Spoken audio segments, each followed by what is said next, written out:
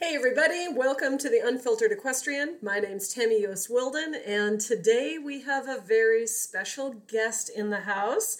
It's Miss Sydney Anderson of Columbus, Montana, and she's been a student of mine in Heart T Ranch Performance Horses lessons and showing for 10 years. She turned 16 in March. So welcome, Sydney. Hi, thank you for having me here. Well, thank you for being a victim in my interview process here. Unfiltered Equestrian. So I've been starting off the top of the podcast with wine reviews. Oh, that sounds like you. But since you're a junior rider, I thought today we would review your latest favorite drink or snack. Dang. I mean, quarantine's got me liking everything now. I've gotten to like toast quite a bit. I used to hate toast, but now I like toast. Toast? Yeah. I don't know why. I like toast now. That is not what I thought you were going to say. You know what I thought you were going to say. Hot Cheetos. Right? Yeah. I knew what you were thinking. I was just trying to curveball you a little You're bit. messing with me, Sid. What's new? Just when I think I have you figured out. So why do you like Hot Cheetos? Oh, I don't know. I don't know why I like Hot Cheetos. I like that they're hot. I don't know. I don't know. I like them with mac and cheese. That's probably my favorite combo, is mac and cheese and Hot Cheetos. Do you mix the Hot Cheetos in the mac and cheese or eat them separately? Sometimes you just gotta stuff both in your mouth, because you don't want Hot Cheetos soggy. That's like the worst. But then if you just like take a bite of mac and cheese and then a hot Cheeto, then you're fine. Because it's like crunchy, but mac and cheese at the same time. It's perfect. Well, there you go. From the teenage expert on Hot Cheetos, try that next time you're having mac and cheese. Oh my gosh. All right, so tell us a little bit about yourself. Where are you from? I'm from Columbus, Montana. And you guys have a cattle ranch, right? Yep, we have a cattle ranch that my grandpa, Helge, who came down from Norway, he started it in about 1934. Wow. I think that's right. Pretty sure it's right.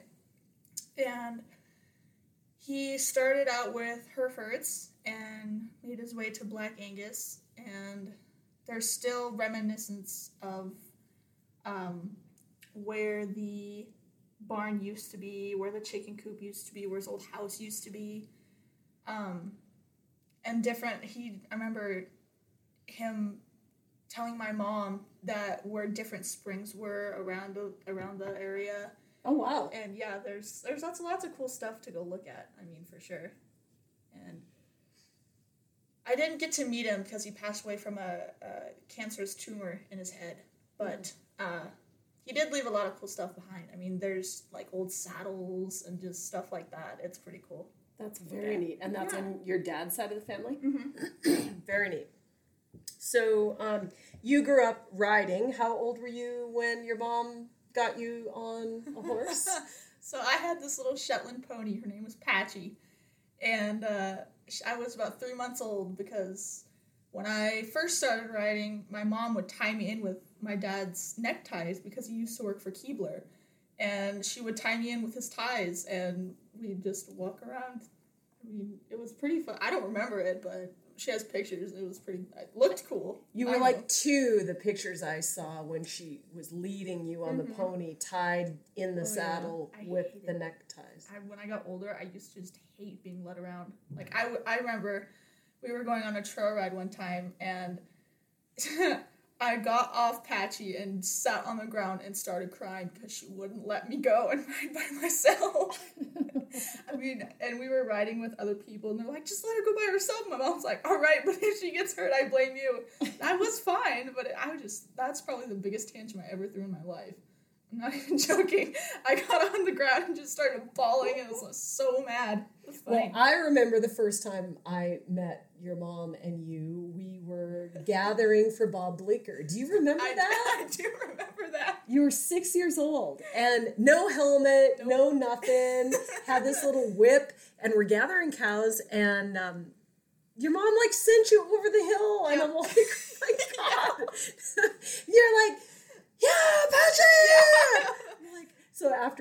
done gathering that day, I told my dad, I'm like, you need to like tell that Tara girl to get that kid over to my place for lessons before she dies. I probably would be dead by now. I'd come take lessons. Let's be honest. I died almost with taking lessons. So I hate to see you without lessons. Well, thanks for that endorsement. So you guys did come. Your mom didn't start riding with me for maybe about 6 months. Yes. After she started with you first. Mm-hmm. And I remember you learning to ride on Patchy. You were a really good student, though. Like, you always did exactly what I said, and yeah. I don't know. I just always... That's how Mom and Dad kind of raised me, though. Like, you do what you're told, and you don't... Just do it.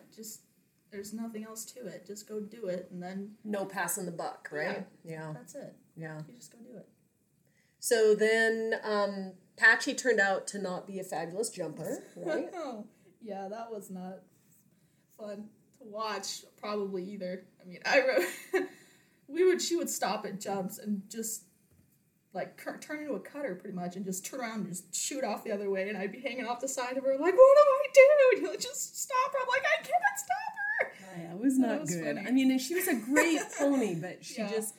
You outgrew her, right? Yeah. And she wasn't... I still don't know if she had a vision issue. I suspect she may have. Probably. Or if it just kind of...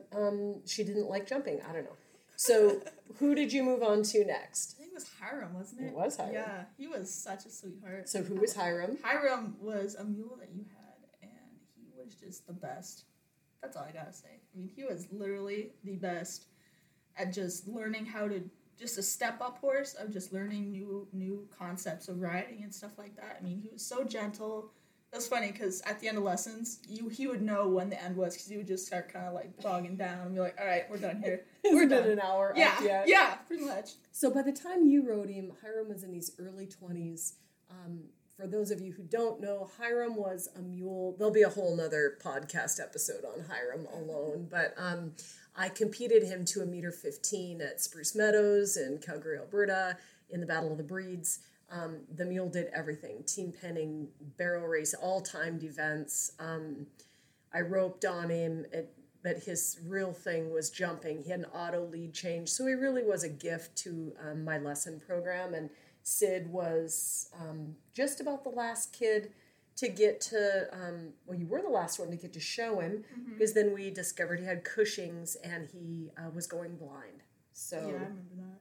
Then we went through a series of you just riding whatever was around, right? Yeah, so it went from like Patchy to Hiram to Fox to Faye. Well, Faye was afterwards. Yeah, so a bunch of tell us about Faye.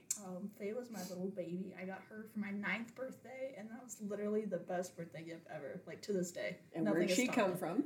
She came from Canada originally. You got her as... I bought her as a 2-year-old and trained her, and then your parents bought her for you for your 9th birthday. Yeah, I'm glad. It was a lot of pony at first, because she was still kind of a bronco. She was only 5. Yeah, she was 5, but she was pony. So what did you do on Faye? Oh gosh, I think wasn't I 9 when I placed 4th in the nation? Yeah, in the nation. Haven't for the Welsh Pony and Cob Society's dressage. Here's the kicker, and it's don't get me started on breed organizations, but we submitted Sydney's tests and all the proper paperwork for her as a youth.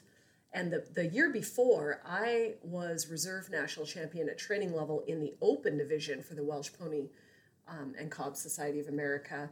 And we submitted your stuff in the junior or in the youth, and they scored you with the adults. Yeah. So at 9 years old, you were 4th at training level Welsh Pony and Cob Society in the open, not in the youth. You were against all the trainers, and they would not change that, even though, as it turned out, you would have been reserve national champion youth. Yeah. So that was the last year I had anything to do with Welsh Pony and Cob Society of America, because I tend to hold a grudge. Right? Don't mess with my kid. Right. So then what else? Well, so, all right. I want you to tell the story about when we were in Parker at your very first USDF sanctioned show with Faye. And it was that we had no warm-up, right? I got on the pony and trotted her down the bridle trail because they were dragging the warm-up ring until 5 minutes before you went in to show. Which was so dumb. At 7:30 a.m. in the morning. Yep. So she was trotting Faye up to the warm-up ring because as a 9-year-old, I literally have no experience properly warming up. I mean, let's be honest here. And she was trotting her up. I remember you were so mad that they were doing that 5 minutes before my test. You could just see steam like running out of your ears. It was funny. But I got on, and then they had these loud golf carts. Not to mention that the one that passed was neon orange. Let's just keep that in mind. With a kid in it. Yep. And a flag. Yeah. Yeah. It was so loud. Like, that's probably the loudest golf cart I've ever heard. And I was riding a 20-meter circle, and I remember... In the test. Yeah, in the test. And I remember you were reading the test to me, because this was my first time. And Faye just starts bucking. I mean, this thing was, like, racing past, and she just starts bucking. Full-on bucking, like, not a crow hop. No, and I remember just trying to stay on the 20-meter circle because I was afraid that if I got off the circle, I'd be disqualified, and I really didn't want to be disqualified. And so we rode a full 20 bucking meter circle. And I remember looking at you, and you're holding your test. Do I help her? Do I just stand? That's exactly what I was thinking. I was like, do I jump in? Yeah. Do I stop? Oh my gosh, it was bad. And got under control and finished the test. I remember getting the test back, and the judge was like, very well handled technical difficulties. And he's like, bucking circle, by far the best I've seen. And I was like, oh, okay, well. It's Mike Osinski. Yeah, it was. Yeah. Fantastic judge. Yeah, it was funny. I mean, so do you remember time, what you said whenever you would come out of a practice or a test or anything, you've always been like really self-examining, right? You come out, you're like, here's what I did good and here's what I did bad. Do you remember what you said when you came out? I don't remember. I just remember like being scared, like, shaking. You were, and I'm like trucking down there to the exit, right? Mm-hmm. And I walk up. I didn't even get to say anything, and you're like, I just need a minute. I just can't say anything right now. I just need a minute. I'm like, fair enough. Oh my god, that doesn't surprise me. I don't remember that because my head was probably in a million different places at the time. I mean, riding a buggy is so cool, trying not to come off, trying to keep her around. Then I had to go be MHSL and go to the show office and say, why are we having drags in the ring 5 minutes before children go? Anyway. That was probably the hardest test I've ridden. Right. Probably was. Yeah. So then you started jumping on Faye, and then you evented her, right? Yeah, that was fun. I had a lot of fun eventing Faye. I mean, I learned a lot, too, from her.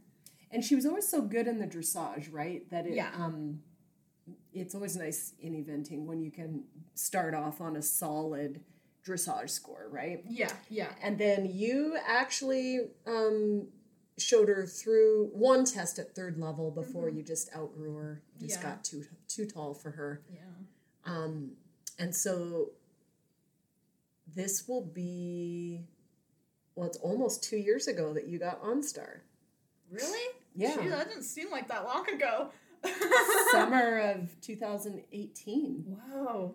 So tell us how you got OnStar. Okay, so I was outgrowing Faye at this point, and we didn't really have any other horses at the time. I mean, we were... OnStar originally was... A lady was going to come down from California, or up, I guess, for technically speaking, up from California to look at him. And he decided to almost slice his leg off on a T-post at night, and so I remember you waking up and having to go help him out with that, but it was about 5-6 inches, maybe? Oh, yeah. Bigger than that. It was like the full length of his cannon bone. Yeah, that's true. I just get used to looking at it now and how much is closed. And you could see a lot of his cannon bone. And I remember the lady obviously didn't really want him anymore. So I was coming over every day anyway, to be a working student, and I would help, doctor it every day. And one thing kind of led to another, and you're like, hey, do you want to just trade Faye for OnStar? I'm like, all right, cool, bigger model, I'm fine with that. And yeah, I've been riding him ever since. And it's a great match. Recovered amazingly. I mean, I'm surprised that he has no lameness issues at all. No, he's 100% sound, and our vet, Dr. Casey Gruber, said from the beginning that he would be, and I didn't believe it, right? I was, until you started rehabbing him, and then we ended up doing the trade, I was shocked. He never was lame, but he has full function, he's jumping, and so he's been a challenge, hasn't he? Oh yeah, he's just, especially just being that big of a horse, I had to really kind of accommodate for that. I mean, I've been riding this pony for so long, I could just kind of muscle around. And him, you got to be really tactful about it. I mean, especially for one, because he's a warm blood, and he's kind of hot. And two, because he's so much bigger than Faye was. I mean, Faye was 14.3, and he's 16.2. Oh, she's 14.2. She's 58 inches. Yeah, that's right. Yeah, see, just a big difference. So that was tough at first, but we're okay with it now. I mean, I learned how to use my legs in the new way according to how big he is, and my upper body has changed a lot too compared to what it was on Faye. So yeah, I mean, I definitely have a lot of fun riding him. He's fun. Because you're like 5'11" now, aren't you? Something like that. I'm afraid to look, honestly. I'm afraid to look and see how tall I am now. Yeah, no, you fit him. He's a really good match for you. So it's exciting. Yeah. And then tell us about your other horse, Maddie. Oh, Maddie's a Spitfire too. So Maddie is a half Andalusian, half quarter horse cross. She is sired by Tammy's stud, Karaoko, and by a mare that we used to have. Her name was Wynn. And she is so beautiful. Maddie is just gorgeous. She has a really nice build. I mean, she's red done. Yeah, gorgeous. Yeah. Red done. Zebra stripes on her legs. Yes, I was so surprised though, and I never would have thought that's what it came out of it. Well, I mean, Wynn had the done. She's done, so she had the done factor. But Taco also has a line back and some unique color features. It's crazy. Yeah. And yeah, she's very sassy, very. So when she felt you've handled her since birth, right? Yeah. You did the imprinting. Yep. I remember the day she was born. It was on a Tuesday and it was rainy outside. And I remember going outside because I thought there was a deer in the paddock. And I was like, what is Wynn doing? And I went out there and I saw Maddie was there, and I literally just burst into tears. I went inside. I'm like, Dad, Maddie was born. And he's like, what? And Mom had already left. Like, Wynn showed no signs of foaling at all. Like, her bag didn't wax at all. And your mom's, calved a lot of cows and foaled before. She's not a newbie, No, right? And I called Mom. I'm like, Mom! And, I was shaking so bad. I remember that. And tears were still, rolling down my face. And I was like, Mom, Maddie was born. She's like, oh, okay, I'll come home. And by that time, I had to leave for school anyway, but... And then here I came. Yeah. And Tammy came over and helped, and I definitely got a lot of pictures that day. I mean, she was such a cute little baby. And then you did all the ground school training with her, and... Not to mention the Daniels muscle. Had to muscle her down a few times, but we don't need to talk about that. So she is the first... you've ridden a lot of horses around here, lots of different breeds, but she's the first one that you've started under saddle completely by yourself, right? Yeah, yep. Daniel did the first saddling for safety, but other than that, you've done everything. Yeah, I mean, it's definitely been a really good learning experience for me because I've mostly just had riding experience. I mean, I've seen Daniel work with young horses and breaking them in, but I've never really gotten a chance to work with my own and make my own, and I'm really excited to see what she's going to be like when she's older. I mean, she's 110% better than a month ago. I mean, it's crazy how much she has improved in a little amount of time. I'm really excited to see. Yeah, that's what happens with them, right? They get to this point where they improve really, really quickly, then they'll kind of plateau, and then, they'll stay there for a while, and then they shoot up again. So young horses are are really always interesting, always individual experiences. But you're really good about being patient with her and following the process, right? Yeah. So what's it like to take what I've been preaching to you for 10 years on trained horses and apply it to a young one? It's the same concept. I mean, it's the same concept as riding. You still practice the same abilities, but it's fun to watch them learn and to watch them figure it out and then offer something new. I mean, it's really fun to watch that happen, and it's definitely different in a way from riding when you're teaching it to them instead of you learning it, and it's definitely a little bit different in that way, but it's still really good to learn. Do you feel like you understand the training scale a little more deeply? Yes, it's a different perspective of the learning scale for sure. I mean, it's easier. Sometimes it's when you're learning something new, you can only learn it one way, or somebody can only explain it to you in a certain way, and sometimes you just need that extra, like, quote, language way of learning it to make it click and make it seem like, oh, okay, that's what I've been trying to understand for the past 10 years. That finally clicked, you know. Well, and right? Hey, we all have that experience. Believe me, we all have that experience.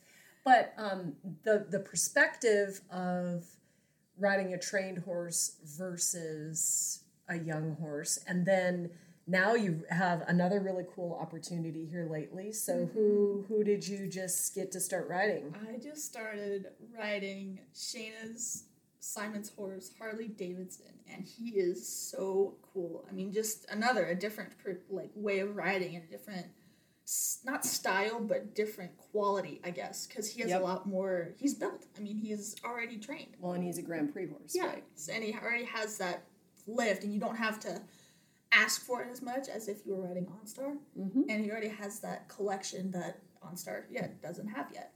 And it's really cool to figure out how to ask for it more efficiently compared to me trying to learn how to do it on him and me trying to teach him at the same time. It's just kind of like the blind leading the blind a little bit. But once you get it, it's fine. Him and I both understand, but it's definitely beneficial to have a older, more experienced horse to ride on to figure it out than to teach it to a horse that doesn't know it, then you don't know it either. Yeah, right. I mean, it's a chance for you to work on you and then take that experience onto your younger horses. And from a trainer's perspective, an instructor's perspective, I can tell you that the difference in how you ride your horses, I mean, it's improved you so much in the last 4 weeks since you started riding Harley. Yeah. The way that you approach asking for things with your young horses, your expectation of responsiveness from them, things like how refined you ask first. You know, you're not just hauling them around, right? You're asking them with more refined aids and then getting a little firmer when you need to. And I think you hit the nail on the head. You know, schoolmasters are a gift to all of us to be able to work on ourselves, right? And I've definitely noticed a lot of flaws in my riding that I need to get over. And it explains so much of the behaviors and the way my horses react to my aids now that I've figured out what I'm doing wrong. Right. That Harley's taught me. I mean, since he's already made, he's going to do what you ask him to. And so it's your job to figure out, well, why did he do that instead of this? This is what I asked for, but this is what I got. Right. And it's definitely opened my eyes, like, oh my gosh, like, I wasn't as self-aware as I thought I was. So, I mean, that happens a lot, I can tell you, from a teaching perspective, right? Like, when I'm trying to train somebody and they're like, no, I did ask for that. Well, but you didn't, But it right? didn't work, did it? So it's not, you didn't ask the right way. Yeah. It's not working. Yeah. So, I mean, it's definitely opened my eyes a lot more. Because I'm not as aware of my seat as I am compared to, like, where my upper body is or where my legs are. And it's just something I've never really focused on before. But riding Harley, I noticed that I'm tighter in my seat than I thought I was, which is definitely, now that I'm more aware of it, it's definitely helped with even Maddie, who doesn't even know much of how to collect yet. It's just helped her sit back. I'm like, oh my gosh, that's crazy how much that makes a difference. Oh, and your young horses are going to come along so much faster. Yeah. Because of how you've used your rides on Harley to improve your skill set to then take back to young horses. So what would you say to young riders who, let's say there's a training level young rider, maybe jumping 2 feet, that wants to start their own colt? What would your advice be to them?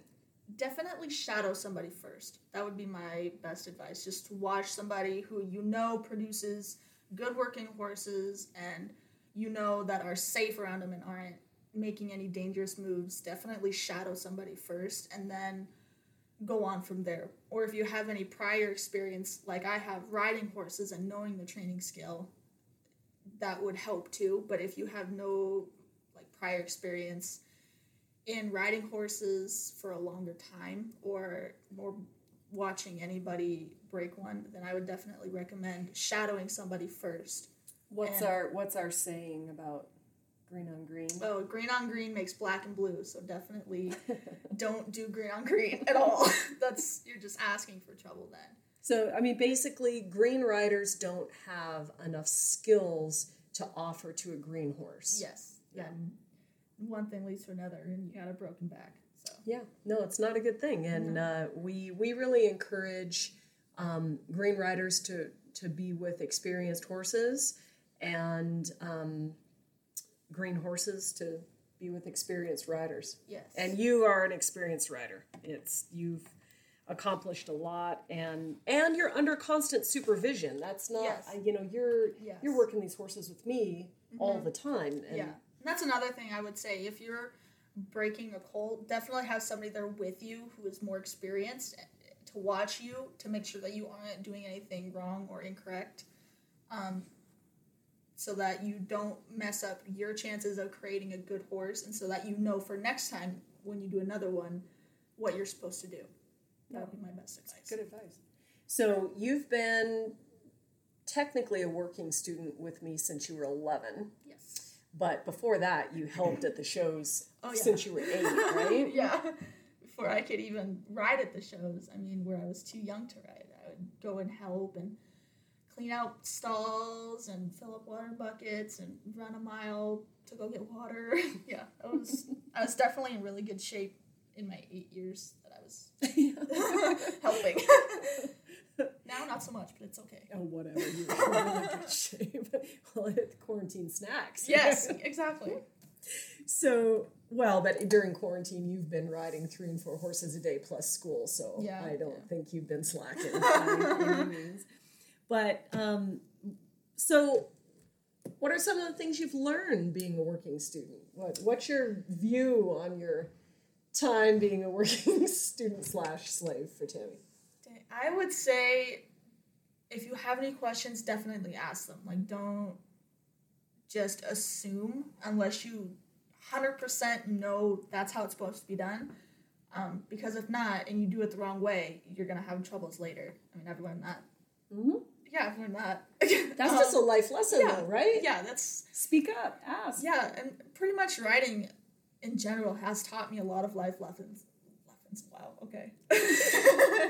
But, when I've been working and riding, it just, I don't know, I've learned to not just give up and move on. You just got to keep working through it, whether it be an issue that you have in your riding or issues that you're trying to resolve with a horse, anything like that. You just have to keep working through it and be patient. That would be one thing I would say, is just be patient, because I know I tend to lose my temper a little bit faster than I should, and it's definitely gotten better, but I just need to remind myself, hey, it's going to take time. Rome wasn't built in a day. It's just going to take time to get there. Mm-hmm. And I say those are probably really important things that I've learned. And hard work definitely gets you places. I mean, it's gotten me a lot of places. Because it's not like everything was just paid for you, right? Yes. I mean, working here, I pay off my board doing work. That's how I pay off my board. I mean, I don't me being 16, I don't have daddy's money to go and pay for things. I have to work for it myself, and I'm okay with that because that's how I was raised and that's how I'm being taught to make a living out of life. Mm-hmm. I don't have money that's given to me or, stuff handed to me on a silver platter, which I'm very grateful for. I mean, I wouldn't have it any other way because it's taught me a lot of things in life that you have to keep going. You have to keep working through it. So now, just to be clear, we didn't plan this at all, right? No.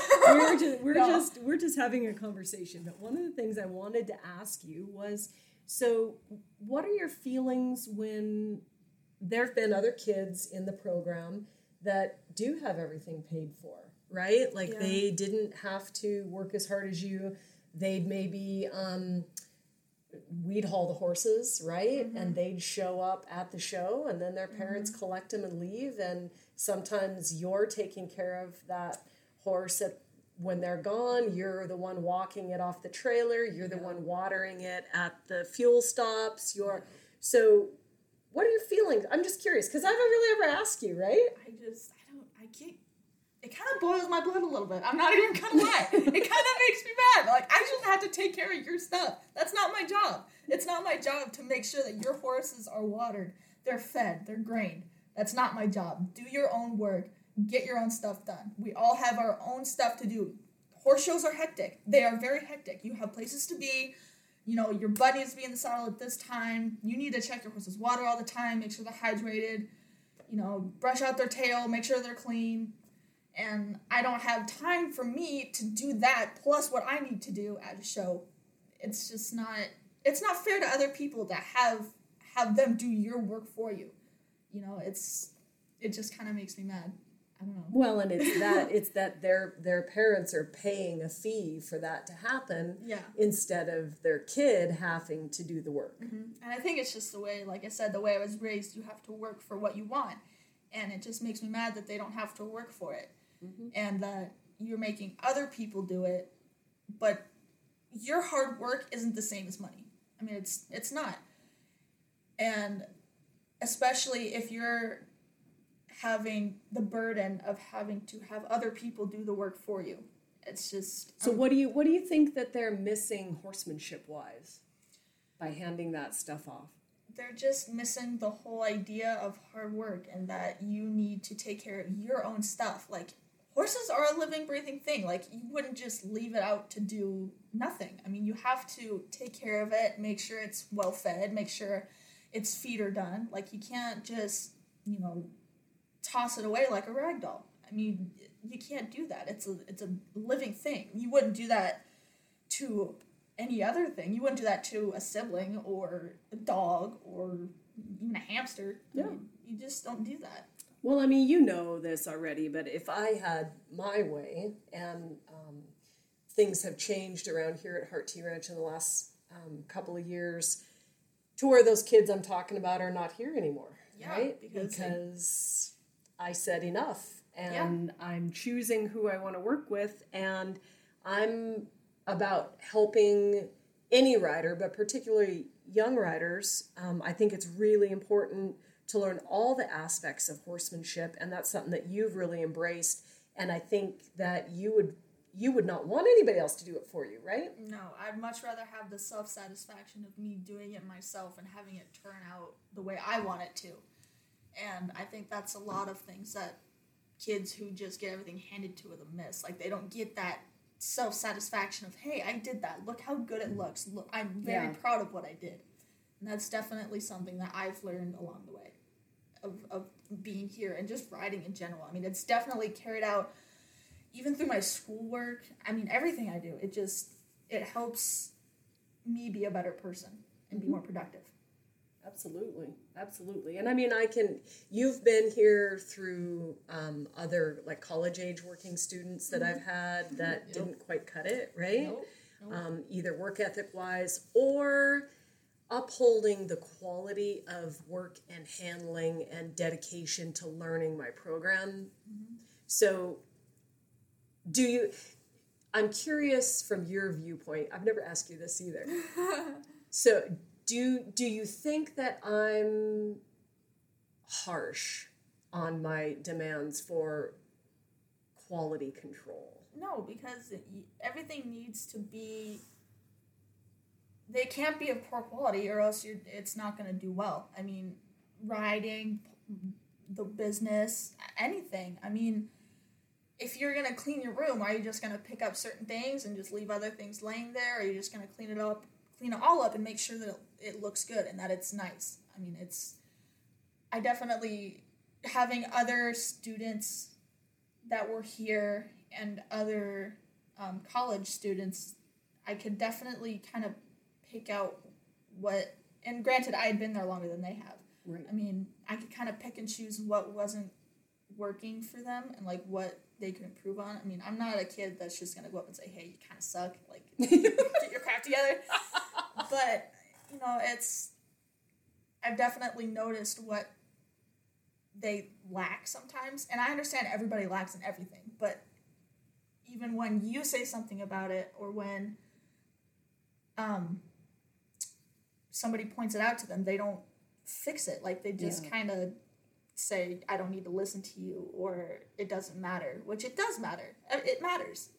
It doesn't, it's not like you can go through life without brushing your teeth and not have rotted teeth when you're older. Like, it matters. It matters. Everything matters.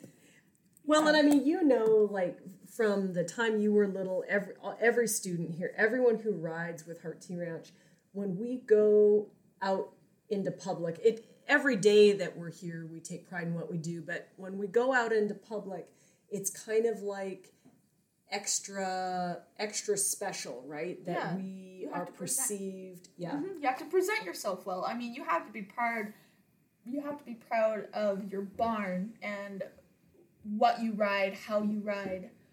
You have to be well presented. I mean, it's just like going to a job interview. I mean, you want people to say, hey, she looks very nice. She takes care of her horses well. Everything looks nice. She's not just kind of throwing things here and, you know, scatterbrained and everything like it's just treat everyone with respect. Yeah. And that's something that we've always, like, been really adamant about, right? Mm-hmm. Like, if you have a problem with an official, you come to me and I go to them. There's no kids, no parents, no students are having any negative interaction with officials whatsoever. Yes, and that's very important because you don't want to make bad bonds.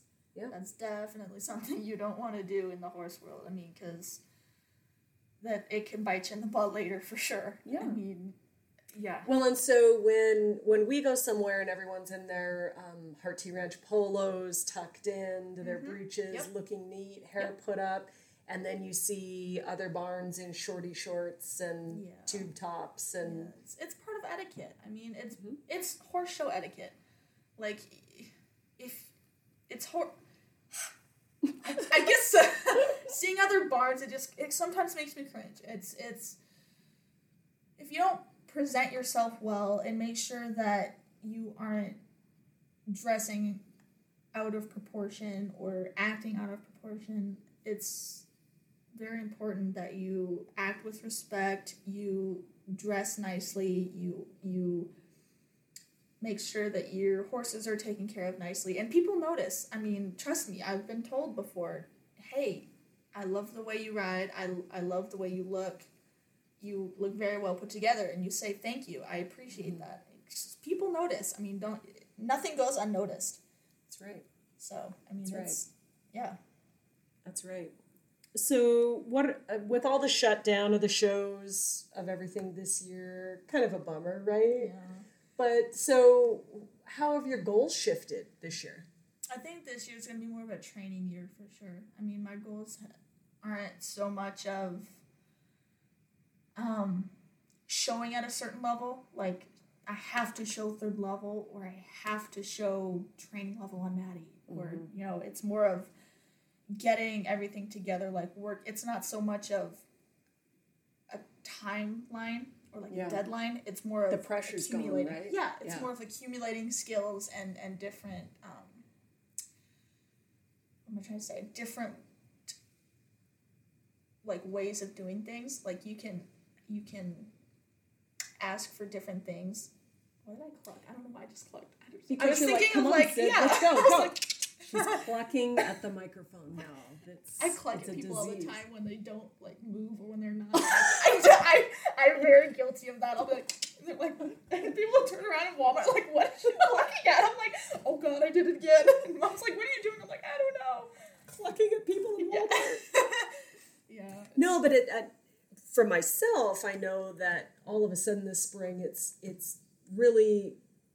been fun, right? Yeah, because it's more like, what do we have under us today? And what do we need to do? And where are we headed? And even like with you really mastering your long lining, right? Yes, with your young definitely more, I definitely have more availability to learn different skills like long lining or, in hand work or Liberty work with OnStar. I mean, it's definitely given me a lot more opportunity to further my skills in that sort of way, which is nice because normally if you're just during a regular show season, you're just sort of hammering riding, which sometimes show gets prep overwhelming. riding, right? Yeah, it gets overwhelming, and you need to have other skills. Because I know we long line today, and the crazy benefits that come from that, even watching. For me personally, when I long line, it's amazing to see the visual representation of what would happen if I was in the saddle. I mean, it's seeing OnStar collect and have them relaxed, and just that, I think that's pretty amazing. It's very cool, and it's such a tool you can utilize as a trainer, and of course, my saying about if you're handling or riding them, you're training them, right? Yeah. You're responsible for that interaction. Yeah.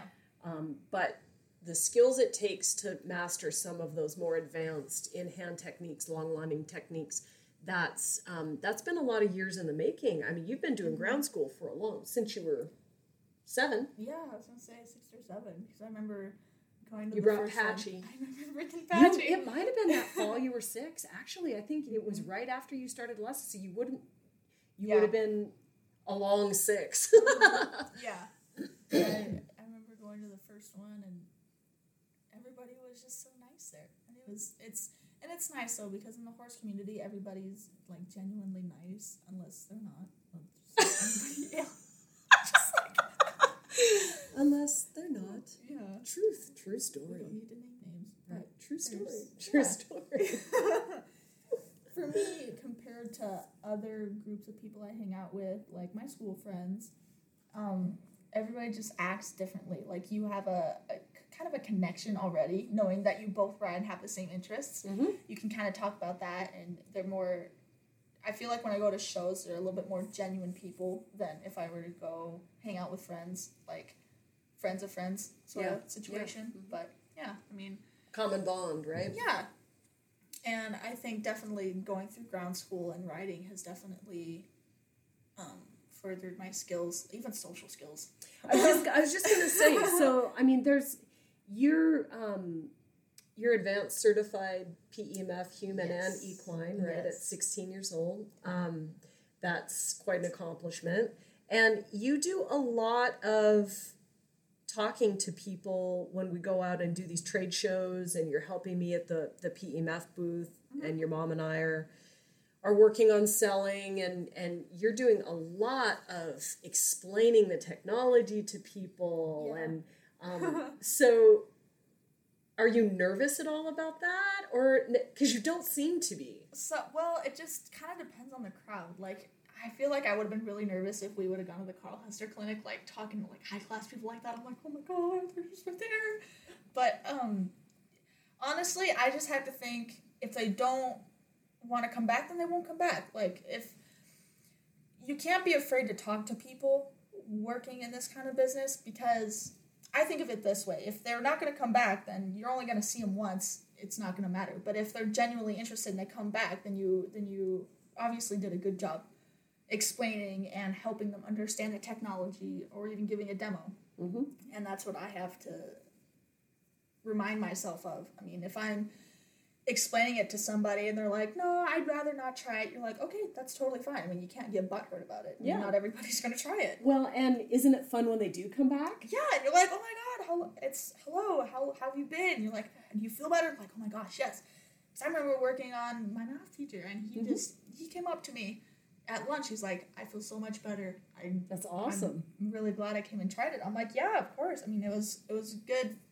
It was kind of funny because I kind of became the teacher in that instance, which was kind of funny because he was a math teacher. So, yeah. I mean, it's definitely helped with my social skills because before I started, like, working with PMF and stuff like that, I mean, I'm not generally the type of kid that would have gone up to you and said hi. Like, I would have rather you say hi to me or just mind my own business. I don't really like talking to other people when I'm working at horse shows. If we're in leisurement time, that's totally fine. I have no problem with that. But definitely with PMF and going to trade shows, it's definitely forced me to talk to people first. And to initiate the conversation, right? And it's definitely well, and for those of you listening, you understand Sid's role when we go to these trade shows is generally she works the crowd and brings them in. And she's like, hey, have you heard about PMF? Would you like to try it? Here's the form to sign, and gets them all signed in. Often is explaining the technology while people are waiting. So, I mean, she's our first line of defense, as Tara and I are usually really busy in the booth giving demonstrations, and Sid's out there, exciting people to get to the booth. So, I can tell you what, there's not many young people that develop the kind of public relations skills that you are with the different opportunities that you have, both through your riding and through the PMF stuff and, working with your mom and I. And yeah. And it's definitely fun when you're explaining it to people. They kind of just have us look as shocked, like, how can a 16-year-old know so much about most people don't think you're 16. Yeah, actually, most people think I'm like 19. They do. They think you're in college. Yeah. Nobody thinks you're a high school student. No, most people ask me, like, where I'm at in college. I'm like, I'm actually a sophomore in high school. They're like, oh my God, are you serious? I'm like, yeah, I mean, why would I lie about that in the first place? I'm like, I really wants to be a sophomore in high school. And so it's definitely helped. Even with riding, like when I explain it to people, they're like, what? Like, I understand what you're saying, but just kind of a look of shock, like, how do you know this? It's just all the years of working through it and learning and wanting to learn. That's the main key, is just wanting to know more about it. That's really important when it comes to PMF or riding, either way. So what do you have an interesting perspective, right? Because you deal with a lot of adults on a daily basis, but you also are still a high school student. So what do you see as the biggest lacking of kids in high school in general? Like, what are the getting ready to go out into the real world, right? Like, what do you see that this generation is lacking? Number one, I don't know if this is just my school or schools in general, but I see a lot of lack in maturity level. I mean, honestly, I don't know if it's that I hang out with adults all the time or if what's going on there. As far as what? Like, they're not responsible? Yeah, they're not responsible. They don't really care, honestly. They're not really like, whatever happens, happens. Like, no, you have to make it happen. Like, you can't just let it happen. And I think just kind of the will to work almost. I mean, I know that sounds really generic of like, oh, this generation just has no work ethic, which some do, and that's awesome. But as far as my school goes, Columbus High School, sometimes there's just not a whole lot of wanting to work or wanting to Why do you think that is? Do you think that it's just so much is handed to them that they don't have to work for it? Yeah, and then just, I don't know whether they just choose not to give a crap or if they just, well, either way, they're probably choosing not to care. I mean, nobody just wakes up and just doesn't care. Well, it's a little bit of a loaded question, right? Because we talk about this a lot as business professionals. The CEO of our company and stuff has his own opinions about it, and I tend to agree with him. is a level of entitlement Yes. in this generation that is frightening. Yep. And I think that even though you have to work your butt off, right? Like you work your butt off here, you work your butt off on the ranch at home, you have responsibilities in the house, you have responsibilities. Yep. How many kids that you know have the level of responsibilities that you have?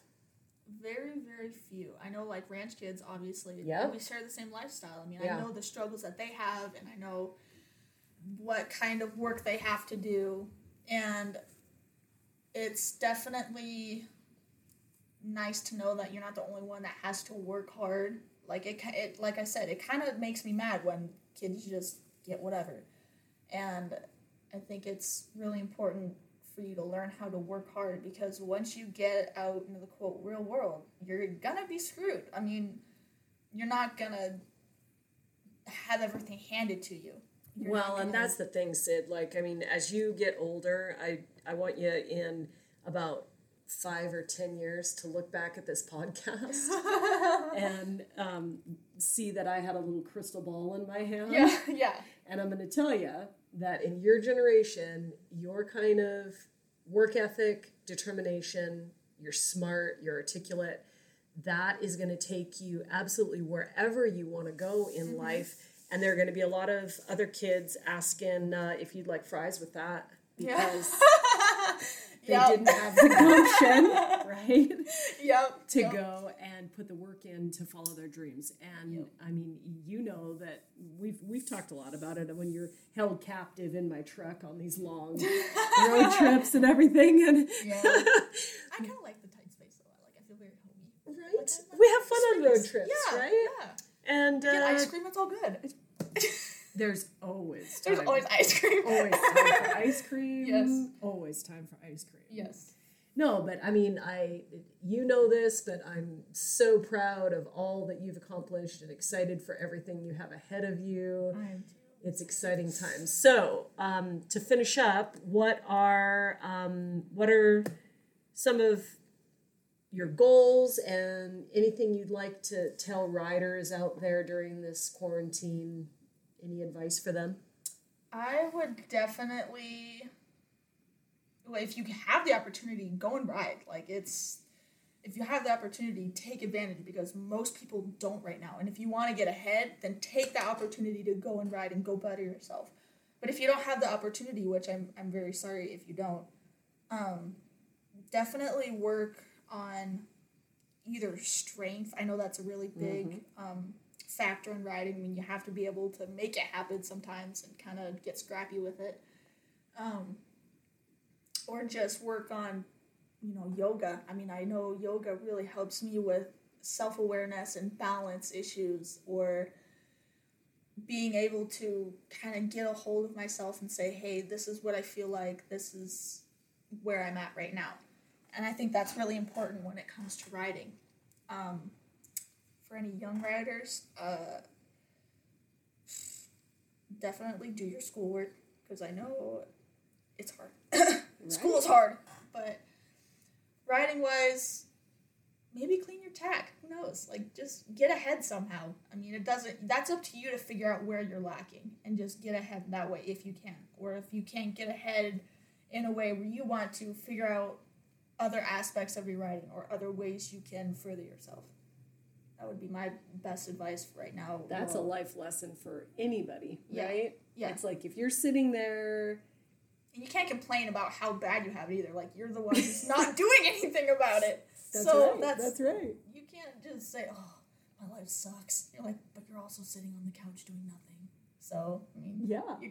You have no room to complain. Make a list, right? Yeah. Like, make a list. And if you have time to sit there and complain about your situation, then you have time to get up and do something about it, right? Exactly. And you can't just expect something to change without you doing anything. Well, now that's just crazy talk. Wherever did you get this idea from? Jeez. You've clearly been hanging out with your mother and I too long. Yeah. 16 years with my mom and 10 with you. Would take for a thing, though. Oh, you're the best. Well, thank you so much for being my first interview Oh, really? on the podcast. Dang. Yeah, well, because everybody's shut down. That's so true. That's true. we're going to be working on it. We're going to be working on it. We have some other really fun interviews coming as soon as I can make those happen. But all right, I guess we're going to go and maybe work another horse and take advantage of the spring weather coming the next few days, right? It's supposed to be up into the 60s and 70s. So, well, everybody, again, Sid, thank you so much for being with us today. Thank and you. imparting your little wisdom. And, for everybody else, stay safe, be well, and until next time, live unfiltered.